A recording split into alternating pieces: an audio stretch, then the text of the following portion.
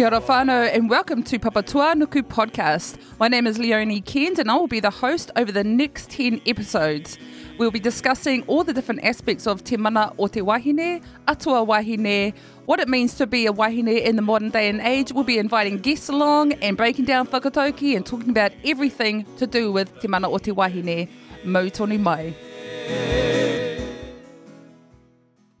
E ngā mana, e ngā reo, e raurangatira mā. Tēnā koutou katoa. Welcome back to Papatua Nuku podcast. This is episode 2. My name is Leonie Cairns. I'll be your host for the remaining series, or the whole series. Today's episode is going to be on atua wahine. Our atua come first and foremost. We acknowledge them and everything. We pay homage to them. All things come from them, so it makes sense once our definition of mana wahine, which we did in the last episode, was done, was to acknowledge our atua. Obviously, our podcast is named after our deity Papatuanuku, our mother nature in English, I guess. She, from which all life springs from her. We also have Hine Ahuone, we have Hine Raumati, Hine Moana Mahuika, all of these deities, and also our tupuna that have passed before us. Today I wanted to talk about a story that I've always, since I heard it, has always kind of stayed with me, and it's the origin story of Tā Moko, where it came from. But what it also involves is one of the first stories I'd heard that involved domestic violence in the story that had been covered up or whitewashed or gone. And so the story is of Niwareka and Mata Ora. Ko rangi, ko papa, tana ko ruau moko. Tēnei tamaiti a papa, noho tonu I roto I aia. Ko te tamaiti a ruai moko, ko manu onga. Tana ko uetonga, ko tā uetonga, ko Niwareka. Ko te wahine tēnei I whai ai a Mata Ora, nāna anō I patu. Oma ana taua wahine ki raro. Ka whai a Mata Ora, ka tai ki te whare o te kū watawata. Ka tahi ka ui atu a Mata Ora. Kai whea te ara ki raro. So basically it's talking about Rangi and Papatuanuku, who had Ruaimoko, the god of earthquakes. Ruaimoko had Manu Onga, who had Uetonga, who was the father to Niwareka. And Niwareka is the wife of Mata Ora, and the story goes that, this is going to be a quick summary, that he beat her, and she went back to Rarohenga, the underworld, where Mata Ora followed her, overcame challenges put in his way, put himself through pain and suffering, ultimately redeeming himself in her eyes, and then coming back together to Te Aotearoa, up back to the living earth. So there's much more to that story, but that was how I first heard about it. Was always kind of from the perspective of Uetonga. Oh, sorry, not Uetonga, Mata Ora. It was always from the perspective of Mata Ora. So I went looking to see if I could find a version that talked about Niwareka and her experiences and how this must have come as a shock to her. Being from Rarohenga, where it was ultimately unheard of, domestic violence, this was not a thing that happened there. It was love and light.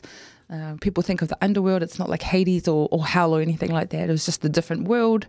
And she was described as white with very white hair, almost like the Queen Daenerys from Game of Thrones is how I've been given a description before of her. So what interested me about Niwareka is the fact that the story is the origin story of Tā Moko. However, I also believe it's the very first time we've spoken about domestic violence within relationships. And what I like about this story, even though it's hardly ever from her perspective and what she was going through, there's been attempts and people talking about it at Ni Read, and we've got other books where they've talked about Niwareka, was the sense of, shock and running back down to her father, back to Rarohenga, and, back to safety, where she felt safe. And when the story comes in, it's Mataora trying to make amends, trying to come back, put himself through pain. And what happens is he happens upon Uetonga, who is a renowned tamoko artist, in the underworld, not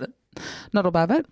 A very expert, very good at what he did, and Mataora had never seen this before, because back then in Te Aotearoa it was more kirituhi, it was painted on with clay and different inks and whatnot, and so this was something very new to him, and it kind of bewildered him and had him in awe for a bit. And so he kind of decided, I don't know if it was a decision he made or a decision that Uetonga made, was to put him under the needle, so to speak, and to put him through some pain and suffering to make up for what he'd done.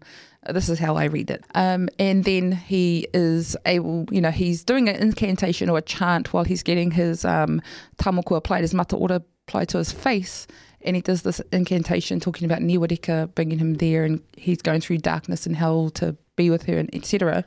A little bit of victim blaming, but whatever, we'll go past that.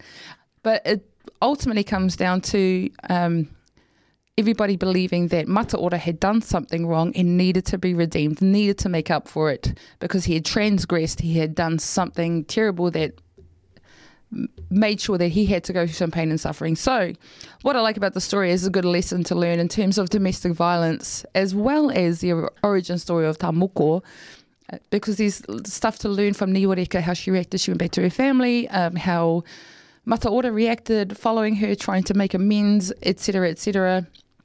And then, ultimately her father and her making the decision that she went back up with him after he'd gone through all of that for her. So yeah, the story for me and how it relates to Mana Wahine is the respect showed, I guess, to Niwarika, that he needed to make amends for it. There was no way he was just coming down, I'm going to get my wife and dragging her back. There had to be some kind of suffering and pain and redemption and utu, to make up for it, to make right what he had done.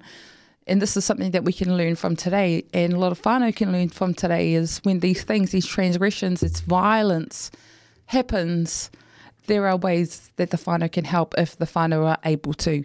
There's obviously a lot of issues plaguing a lot of different whānau out there, so we can't lump them all in one heap, but ultimately and ideally the whānau unit, if they are able, functional, able to help in that respect, and helping her and helping him and helping them bring them back together if that's what they want, and if not, being able to mitigate a separation, although it didn't end in separation there, so that's a happily ever after, I guess. But there is so much to learn from our Atua Wahine, also Papa Tuanuku and her sacrifice and what she's done, and the bringer of life, and everything that we are and will be and have is comes from her. We are her and she is us. And I'm only going to be able to touch on them. I've talked about Wahine Rua in the previous episode, and we'll be talking about more Atua Wahine as we go through. However, I just wanted to talk about that particular story and how it relates to Mana Wahine and Mana Tāne, Mana Whānau, Mana Whenua, Mana Atua, ngā mihi. Thank you for joining us in another episode of Papa Tuanuku podcast. We have more in store for you next week, so like, share, subscribe to this podcast so you can be updated with all of our latest episodes. Thank you very much for joining. We'll see you again next time.